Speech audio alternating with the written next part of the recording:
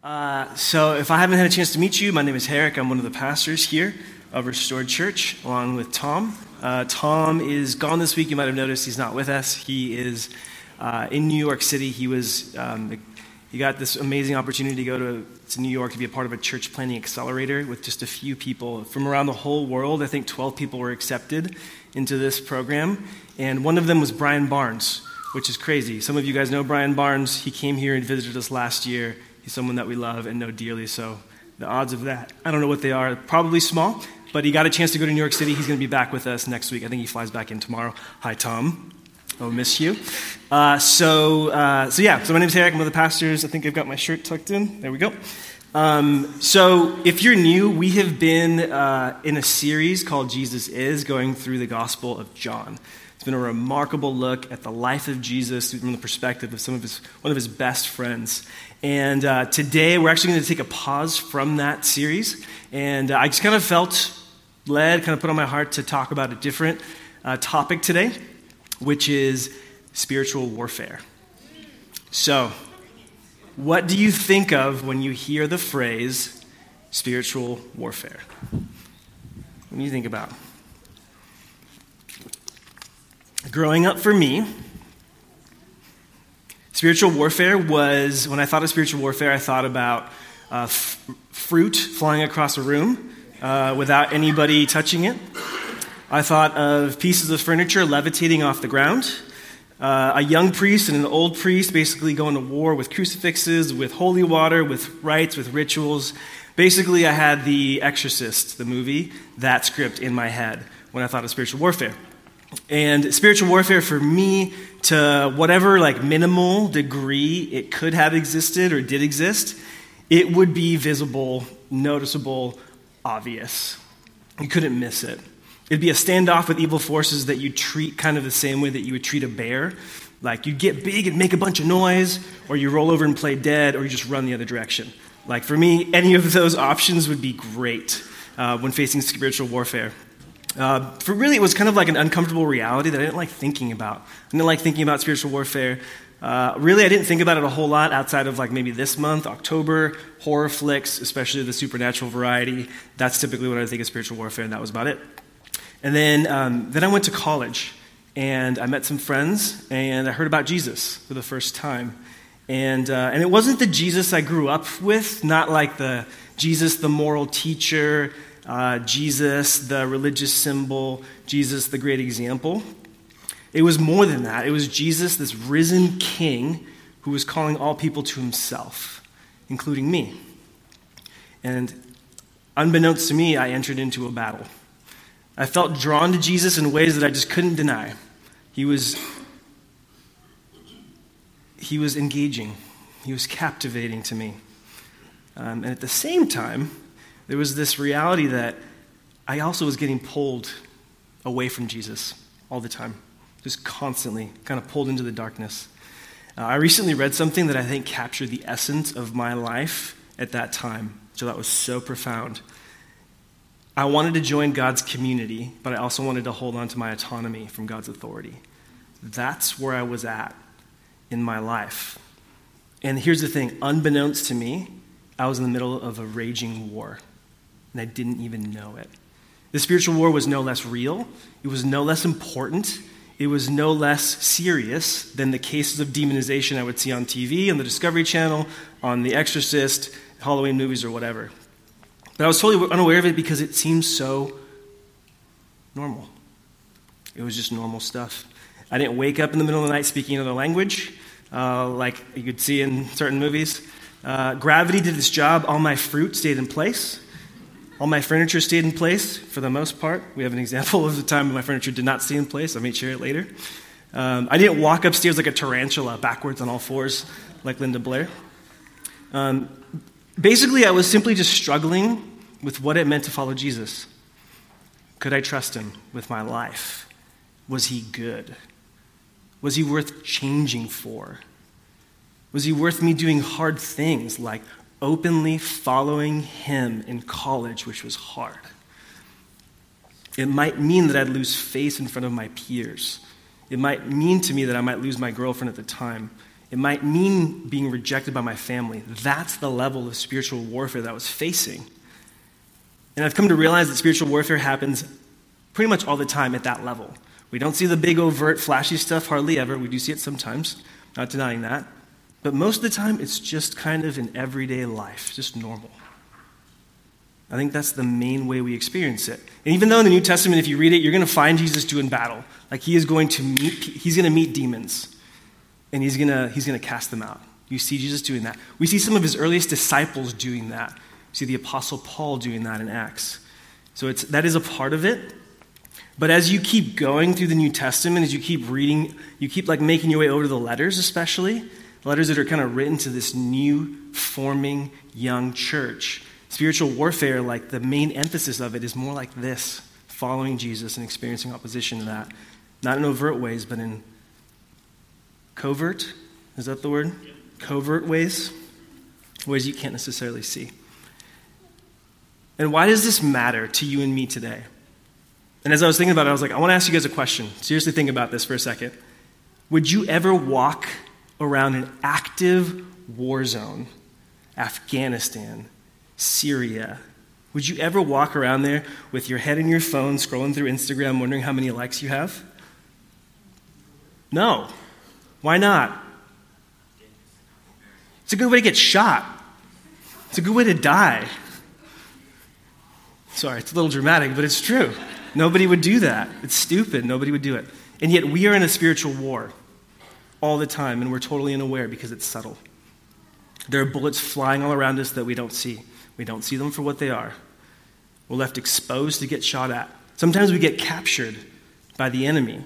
In some cases, we can become weaponized at the hands of the enemy and start shooting our own people. A type of spiritual friendly fire that destroys the church, the unity and the love in God's family. And we're just not aware. But here's the good news. We don't have to stay there. We don't have to stay unaware. Today we're going to kind of take a fresh look at what normal spiritual warfare is and how we can respond to it well. So, first question, what is spiritual warfare? What is spiritual warfare? I actually had a relatively hard time finding a definition, which is weird. Everybody kind of talked about what it looked like, but very few explanations of what it actually is. And so my simple definitions for spiritual warfare, if you're taking notes, feel free to write this down. I think spiritual warfare happens whenever we face obstacles to following the way of Jesus. Spiritual warfare happens whenever we face obstacles to following the way of Jesus. So we see this in a striking way in Paul's letter to the Ephesians. That's where we're going to spend most of our time this morning. So I'm going to quickly run through it because we haven't been in the letter to the Ephesians. But basically, it's a breathtaking letter. And Paul tells us that God is creating a new humanity through the person and work of Jesus. He says things like this: you were dead in your sin, but God in his mercy made you alive. It's by grace you've been saved through faith. It's a gift from God to you. It's not based on your works, but God has saved you for a life of good works. Okay, this is, how many Les Mis fans are there in the house? There's a few. So, Les Mis, incredible movie. It's about this man. His name is Jean Valjean. Very famous movie. And basically, he lives, this is a man who lives in a very broken, unfair, unjust world. And he has done bad things. He's stolen stuff. And in any case, he has responded to the brokenness of his life by basically becoming self-protective. And so he got caught one day stealing like a bunch of, I think it was like, he got caught stealing bread, and then he also got caught stealing other things. Candlesticks, kind of like valuables. And this priest basically let him go. He set him free. He was forgiven. He was set free. And Jean Valjean was then set free to live a life of sacrifice and love for other people. But it wasn't just like a personal restoration for him. It affected other people. He gave his life to serving others. So we're kind of like a community of Jean Valjeans. We're like learning what it means to be free and use our freedom for other people, not for ourselves. But here's the thing. It's not just a personal restoration just for us. God is unifying this new humanity together who have one thing in common: Jesus. And so this is a family that's now all about love and unity. If you read Ephesians, you'll see that. Just hold those two themes and then read Ephesians, you'll see love and unity all the time. Love, unity, love, unity, love, unity. And so imagine what happens if a family gives themselves to this. The world would be impacted and changed as people see this love and this unity, right? But there's more. If you read Ephesians, it's not just about God's human family. There are also supernatural beings that God has created. It's pretty crazy. Ephesians 3:9. These supernatural beings that God created actually care about what's happening here in the church. Ephesians 3:9 says this: God's multifaceted wisdom may now be made known through the church, through the people of God, to the rulers and authorities in the heavens. Our love and unity has cosmic implications. God is showing divine beings what he's like, in a sense, these supernatural beings. And here's the thing, there are these supernatural beings that worship God, that love him, that serve him. And we know this just from reading the Bible in general. And then we've also got these supernatural beings who have fallen, who are rebelling against God, who are trying to thwart God's plans. And so, believe it or not, that is the backdrop of Ephesians. That's what's going on in the background. So when you get into, there's some really famous passages, Ephesians 4, 5, and half of 6. Paul shares just tons of rich, practical wisdom on how to be loving and united as followers of Jesus. And that's the backdrop for when you get to the spiritual warfare, these really famous words that we're going to read in a second. Ephesians 6, 10 to 18. This is the main passage for today. Spiritual warfare takes place when we face obstacles to our love and unity. Here's what Paul says about this. Ephesians 6, 10 to 18. It says, "Finally, be strengthened by the Lord and by his vast strength. Put on the full armor of God so that you can stand against the schemes of the devil. For our struggle is not against flesh and blood, but against rulers, against authorities, against cosmic powers of this darkness, against evil spiritual forces in the heavens. For this reason, take up the full armor of God so that you may be able to resist in the evil day, and having prepared everything, to take your stand. Stand therefore with truth like a belt around your waist, righteousness like armor on your chest, your feet sandaled with a readiness for the gospel of peace. In every situation, take up the shield of faith with which you can extinguish all the flaming arrows of the evil one. Take the helmet of salvation and the sword of the Spirit, which is the word of God. Pray at all times in the Spirit with every prayer and request. Stay alert with all perseverance and intercession for the saints." We are called to take arms and fight spiritually. You have the right to stand your ground when the kingdom of darkness tries to take ground, starts shooting at you. And we should expect shots to come. We should expect it. I've seen this in a variety of ways in my own life. I remember once I was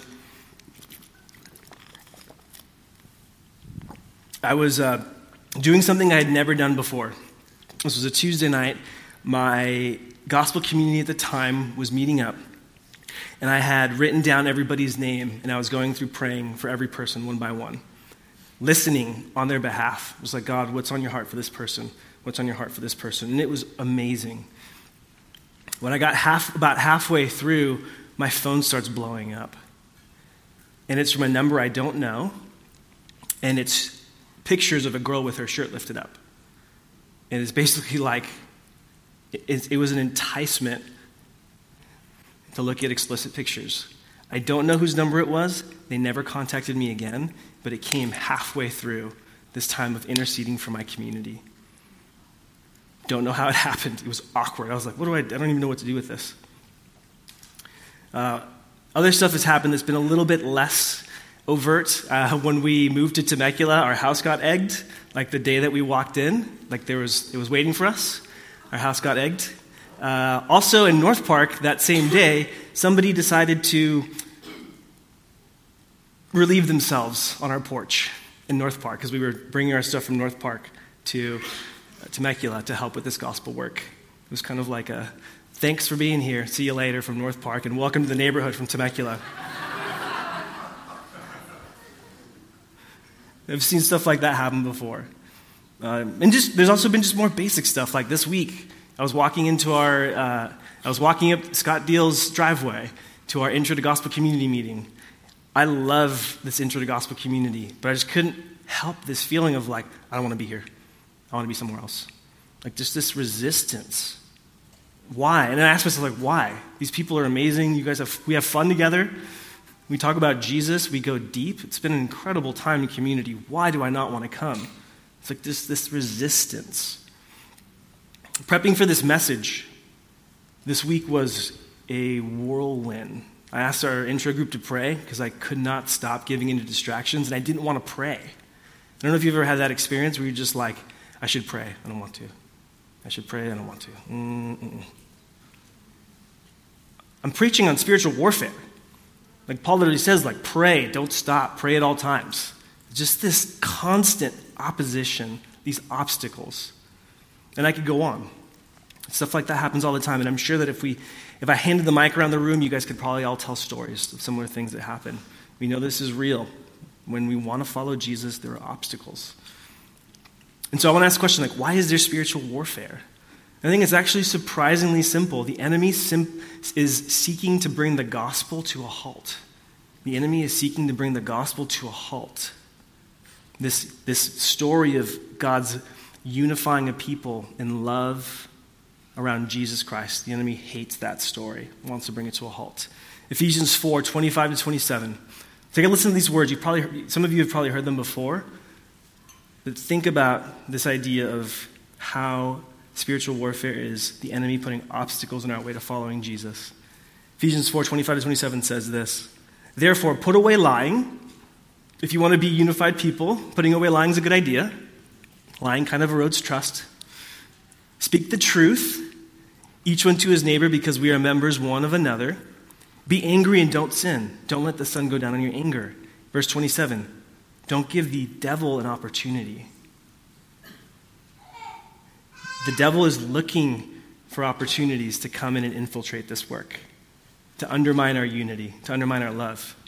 He's kind of like a jealous ex-girlfriend or boyfriend trying to torment you. Kind of like you belong to another person now, and he hates it.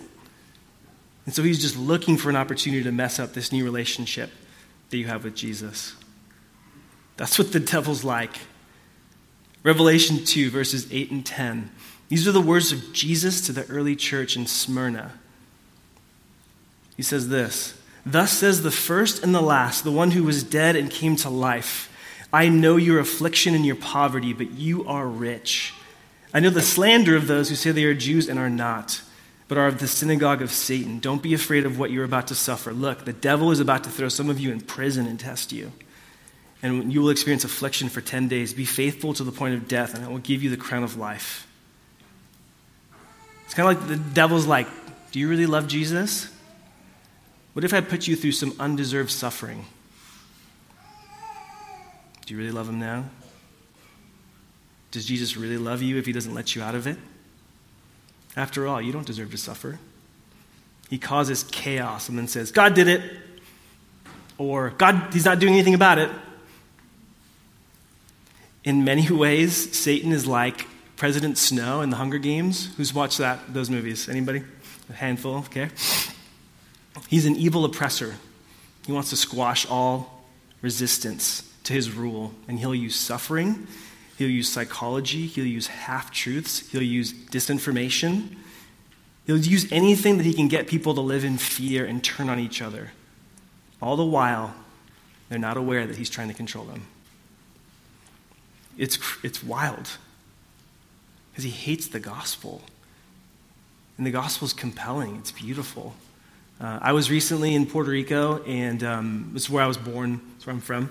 And I took this little 8-seat Cessna from one side of the island to the other. And it was a little nerve-wracking. I'm not going to lie, there was only one pilot, so if he had issues, we were going to go down. But in any case, we got in the plane, he fires up the engines, and he just starts going. I think he did like a 4-second safety demo. It was like, here's a fire extinguisher, we're going. That's basically what he did. And it was amazing. Like he taxis to the runway in San Juan, and then he just puts the throttle in, and then we take off, and we start soaring. And the crazy part is, Puerto Rico, if you just look on the ground, it's kind of a mess. There's a lot of issues. There's a lot of brokenness. There's a ton of issues with infrastructure, with poverty, all kinds of stuff.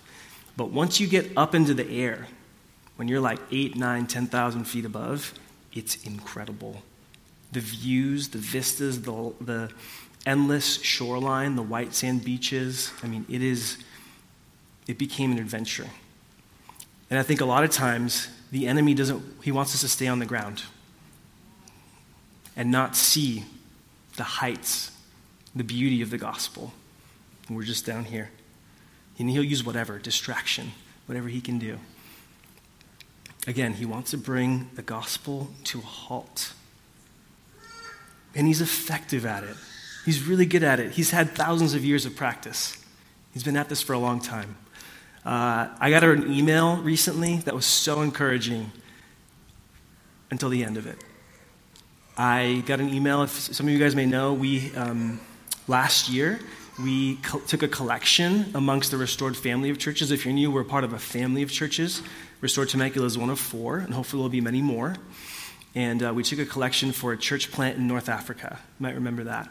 And we helped raise, as a family of churches, like over $100,000 to get this new work started. It's in a country that has millions of people and all of about 500 Christians. Millions of people, 500 Christians. About a third of that number actually gathers on a Sunday. So believe it or not, you're sitting in this room right now. This plus our kids would be like the entire country's gathered church. So we sent them there. I mean, it wasn't our idea. Like, God sent them there. We supported them. And we were encouraging them to do this, right? So I got an email from this couple, and it was so encouraging. The email basically talked about how their marriage is strong. Their relationships are forming in that area. They had to learn a new language. They're like learning the language. Language classes are going well. They had like a really kind of unfortunate situation where they couldn't bring like their piano in or their keyboard into the country, which is kind of a big deal because one of them's a musician. So it was a major bummer. And they were able to get a piano. So it's like all this great stuff is happening. And then they ended the message and just said, oh yeah, could you please pray? The other church leaders in this area are in conflict and there might need to be some confrontation. Would you please pray for reconciliation and peace? And it hit me like, there it is. Unity and love under attack in a fledgling church that's just trying to get going. And we'd be silly to think that that won't happen here. It will. It has, and it will continue to happen. Satan is seeking to bring the gospel to a halt in this community, not just here, but not excluding us here. So with that said, I want to talk about what the battlegrounds of spiritual warfare are that we're most likely to miss. What are the battlegrounds of spiritual warfare that we're most likely to miss? I don't think we're going to have a hard time seeing the supernatural stuff. Furniture starts flying, it gets your attention. That happened to us when we got married in 2012.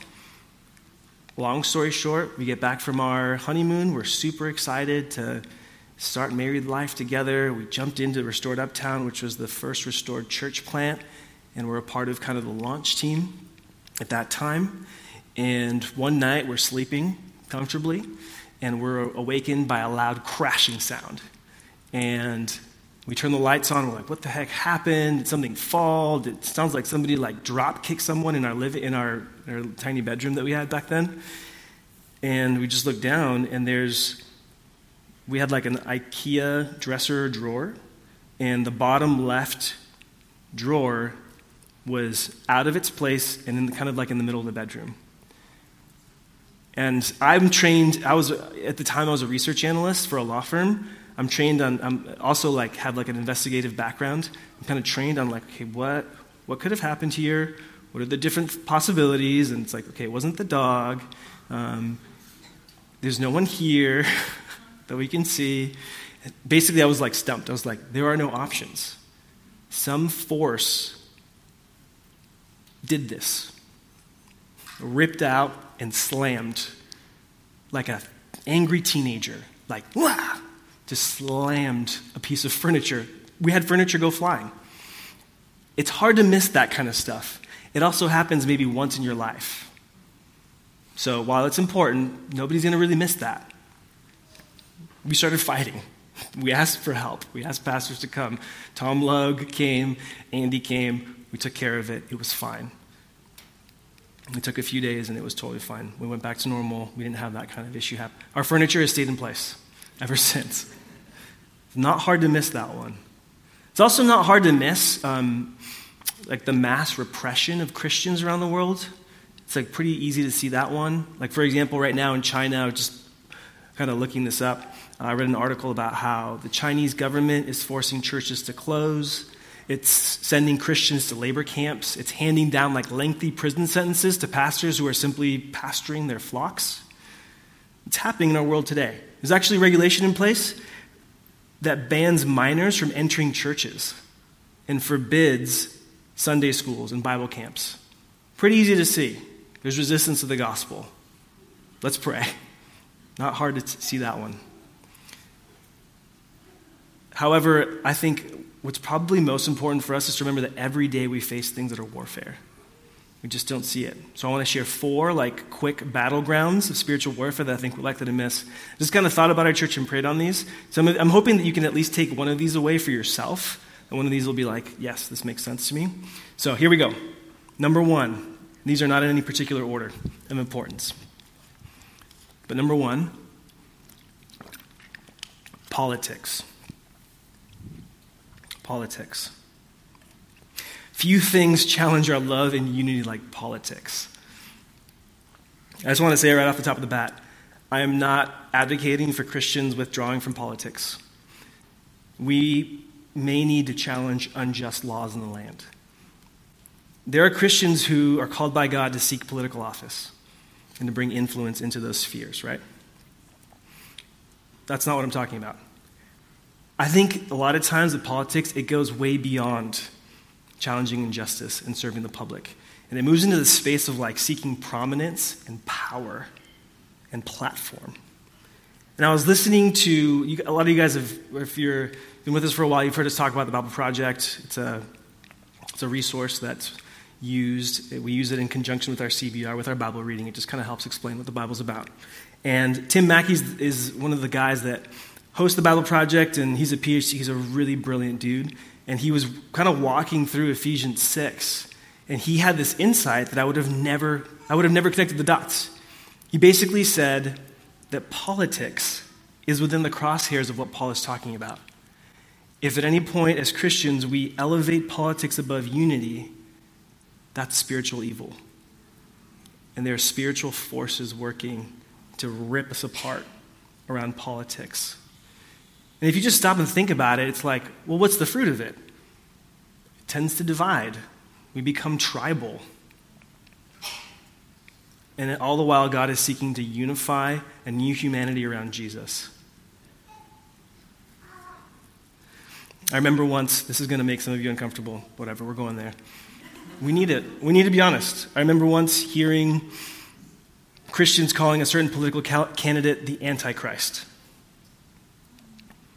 Every human candidate is flawed. But this is going way beyond that. This is calling them evil. And now it's like, oh, you voted for the Antichrist? How divisive is that? No, dude, I just thought he had better ideas, strategies. I don't want to cast my vote for Satan, bro. Can you back off? Politics can be so divisive. And I'm not saying that you can't hold political convictions. Not saying that at all. You can. The question is, do you hold your political convictions in a way that promotes love and unity with those who have different convictions than you do? Or does it create an insiders and outsiders, us versus them kind of mentality? If so, again, not going to like hearing this, but it's important for us to know what the schemes of the devil are. You are in the crosshairs of spiritual evil that wants to slice up and divide the body of Christ. That Jesus died to what? Unify around him. So politics, number one, maybe the number one, I don't know. Certainly a top 4 in my book. Battleground of spiritual warfare that we just don't even realize. So it's a warfare. Okay, second one is marriage. I want to say off the top of the bat, not everybody here is married. And that does not mean, if you're not married, it does not mean that you are not in a war. You are. Jesus and Paul were single. I don't know anybody that was more oppressed than those two dudes. So marriage isn't like this thing that, it's fine. Marriage is good. It's a good thing. Singleness, in some cases, is preferable. Believe it or not. It's got to be said from the front, because that's what the Bible says. Singleness is a good thing. Marriage is a good thing. With that said, marriages, I believe, have a unique type of attack. Singles have a bullseye on them. Marrieds do too, just different kinds. I'm going to read Ephesians 5, verses 22 to 23. These are very famous words. Keep in mind the context here. This is right before this talk about spiritual warfare. Give you a hint? This is a battleground. Ephesians 5, 22 to 23. Wives, submit to your husbands as to the Lord, because the husband is the head of the wife, as Christ is the head of the church. He's the Savior of the body. Now, as the church submits to Christ, so also wives are to submit to their husbands in everything. Husbands, love your wives just as Christ loved the church and gave himself for her to make her holy, cleansing her with the washing of water by the word.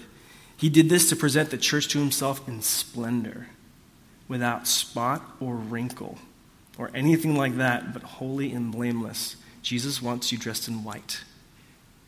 All of us. Husbands, that should be our same desire, to see our girls spotless in holiness. That's what Jesus died for. And he's entrusting our wives to us for a little while to help them walk that out. He did this to present the church to himself in splendor, without spot or wrinkle or anything like that, but holy and blameless. In the same way, husbands are to love their wives as their own bodies. He who loves his wife loves himself. For no one ever hates his own flesh, but provides and cares for it, just as Christ does for the church, since we are members of his body. For this reason, a man will leave his father and mother and be joined to his wife, and the two will become one flesh. This mystery is profound, but what are we talking about? What are we talking about? Christ and the church. What are we also talking about? Marriage. You see this? It's like he's like going in and out. What are we talking about? I'm not even sure. It's marriage, but I think it's like marriage in the eternal sense, that we are Christ's bride. And he's talking to husbands and wives. To sum it up, each one of you is to love his wife as himself, and the wife is to respect her husband. Marriage is all about cultivating a love and a unity that mirrors and reflects Jesus' love for us and our response to him. So of course marriage would be a big bullseye. It's a gospel issue. It's a gospel issue. So here's some things I've been thinking about and chewing on for myself. I really think it's in the small things that we're attacked in marriage. I'm going to get real deep, granular here and petty. My wife asked me for a cup of water this week. Inwardly, I was like, you have 2 legs. Seriously. Petty and ugly. Who here hasn't had that thought, though? Warfare. Did you ever think about that as warfare? As a flaming arrow to battle? Bring me a cup of water. Hell no. Oh, wait a minute. That is hell coming, after me. Another one. Honey, can you get the leak checked out on the cars? I'm busy later, which turns into never. I'm sorry. I'm taking it in tomorrow. Am I actually going to listen to my wife? Am I going to stop and pray for her when she's hurting? Or is she getting in my way? What's most important in my life? Am I going to gently point out patterns in her life that I see that concern me? Flip side, am I going to receive the gentle correction that I need? I was reading something today that blew my mind. I don't have time to get into it, but basically one of the main reasons why we have so many guys that don't want to get married is that they don't want to be changed. I want somebody that'll accept me but won't ask me to change. That's literally one of the things that's going on in our culture. And here's the thing. I'm tempted to look down on that, but I'm like, dude, think about how you reacted to a cup of water. You don't want to be a servant. This is me talking to myself. Like, you don't want to serve. You don't want to be changed. I need my wife. I need her gentle correction. Another question. Am I going to stay hurt and angry, or am I going to attempt to work it out? We're going to love our spouses as Christ loved us. That's for the men. And for the ladies, for wives, will you respect and honor your husbands? Your husbands need you. They need your honesty. They need your grace. Will you speak honestly in a way that your husband can receive? Here's what I've learned in my household growing up. Truth without grace leads to rebellion. It leads to people shutting down. It leads to proud defiance, heavy-handed. You give me your truth, I'll respond by tuning you out. And you know what happens? Nothing. Nothing changes. At the same time, grace without truth leads to sin never being confronted. And it just continues on. Wives, ladies, we need you. We need your grace. We need your truth. As spouses, do we have each other's backs? Do our marriages embody love and unity? Or has Satan infiltrated and brought distance, coldness? I was thinking about this. This is sobering. Is your marriage an active war zone? Or is it a cold war of threats, of hostility, of tension, of self-serving propaganda that puts other people down? Or is it really like a loving union that looks like Jesus? Here's the good news. It can become that. God gives us the gift of the gospel. The gospel is, this is why Satan opposes the gospel, because the gospel is what leads to freedom. The gospel is what leads to joy. The gospel is what actually helps us overcome sin. The gospel is what actually helps us become new people. It's a big deal. I thought this was profound. F.F. Bruce, he's a biblical commentator. He says, one of the devil's schemes has already been mentioned in this letter of Ephesians. It's his readiness to exploit strained relationships and angry feelings between believers so as to damage their personal or corporate welfare and witness. But the good news is, to be forewarned about this is to be forearmed. Get your guns. We're fighting, or whatever. I don't know. Whatever. It's fine. I love Temecula. I'm glad that I'm here. I'm being challenged in a lot of ways from my urban mindset about certain things, like guns. So, with that said, seriously, is Satan exploiting anger in your marriage? Does he have a field day? It doesn't have to be that way. Jesus died to set you free. So I think the number 2 battleground, the second one I wanted to cover, was marriage. Number 3, we've got to speed this up. Parenting. Ephesians 6, 1-4 says this: Children, obey your parents in the Lord, because this is right. Honor your father and mother, which is the first commandment with a promise, so that it may go well with you, and that you may have a long life in the land. Fathers, don't stir up anger in your children, but bring them up in the training and in the instruction of the Lord. Last summer, I went through the darkest period of my life as a dad, my darkest moment as a father. It was a weekend. It was kind of a stressful weekend. My sister-in-law was getting married, and our kids were in the wedding. If you've ever had kids in a wedding before and they're under 20, you'll know what that's like. And so it was like that. It was rough. And I was sick. I think the kids were sick. So I already felt like kind of, what's the word? On edge, thank you. And that weekend, every little thing set me off. Everything. I was harsh. I was angry. I had zero grace for our children. Do you remember this weekend? You might remember it. You do, yeah. Good. See, this is why I need my wife.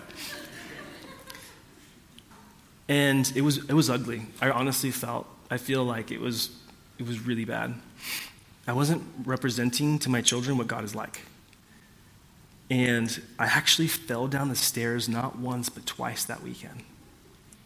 I fell down the stairs. It's not funny. It hurts. I'm just kidding. I'm just messing with you, Mark. I'm just putting you on blast. It's kind of funny now. I had these like sweatpants. They were just too long. But I fell down twice. And here's the thing. I felt the Holy Spirit gently say, it's ill-fitting of you. The way you're behaving is ill-fitting. And when you wear ill-fitting clothing, you fall. In the natural and in the spiritual. Ephesians 4:22-27. Take off your former way of life, the old self that is corrupted by deceitful desires, to be renewed in the spirit of your minds. Put on the new self. Put on new clothes that fit. The one created according to the likeness and righteousness and purity of the truth. That's one that's like Jesus. And then it goes into, don't be angry. Give the devil a foothold. You'll fall down the stairs twice. You know what I mean? Here's the reality that I was missing. Ephesians 5, 1-2. Be imitators of God as dearly loved children. Walk in love as Christ also loved us and gave himself for us, a sacrificial and fragrant offering to God. I was forgetting that I'm by nature a rebel. I'm a wandering child myself, who's made God's life, my dad's life, hard. Not that it's hard, you know what I mean. I've inconvenienced him. And I had no grace for them, for my own children. I needed to be reminded of the gospel. And that's a reality. If I don't remember that, I held my kids to impossible standards. I forgot that they're kids just like me. And I discouraged them. And I pointed out their failures rather than covering them, helping them. I wasn't believing the gospel. There's also a reality, the flip side of this is kids, honor your parents. Kids are under attack too. Did you know that, children? You're under attack as well. The enemy wants you to rebel and disobey. God wants you to learn how to sit under the patient teaching and instruction of God. And parents, when we fail, what do we get to say? I'm sorry. Here's a terrifying question. When was the last time you apologized to your kids? If you have children. I know I'm in a bad place when I can't remember. It doesn't have to be that way. We have a gospel. We have good news. Last one. My goodness, I'm sorry. I'm just going. This is a little bit of a different one. I'm just going to go ahead and say this. I prayed about this one. I'm just going to share it. Home.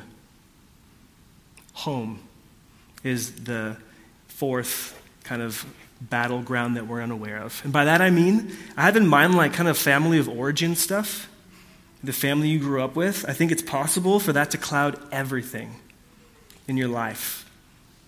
If you had a bad experience, if you lived under emotional, physical, sexual abuse, I think it can, if it becomes bigger than Jesus, it can have this influence on you. It makes it so hard to see. And Satan, we were at the aquarium yesterday in La Jolla, and I saw the nastiest thing I think I've ever seen, which was like a parasite.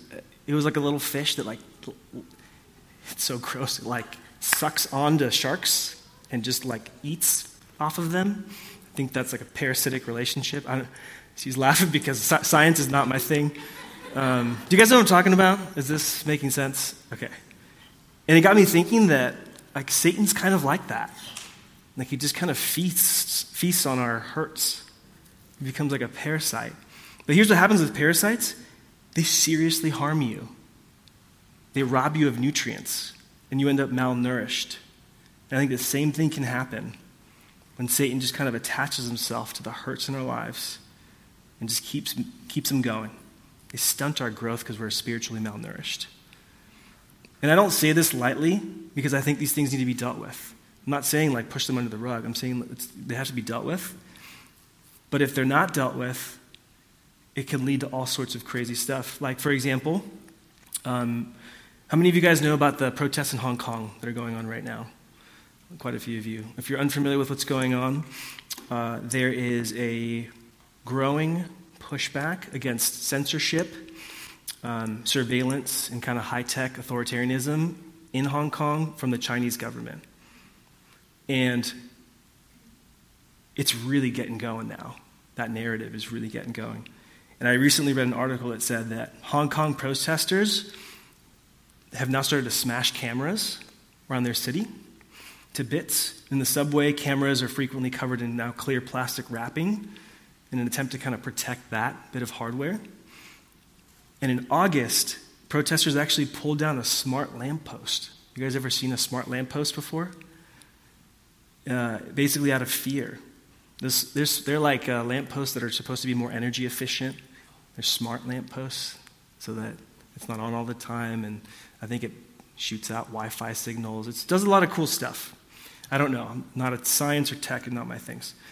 But here's the reason why they tore it down is because they were responding not to the realities on the ground, but the fears of what could happen because of Beijing, the control that Beijing is exerting. Most likely, those smart lampposts were nothing more than smart lampposts. But because of that narrative that got going, they responded with violence and tore something down.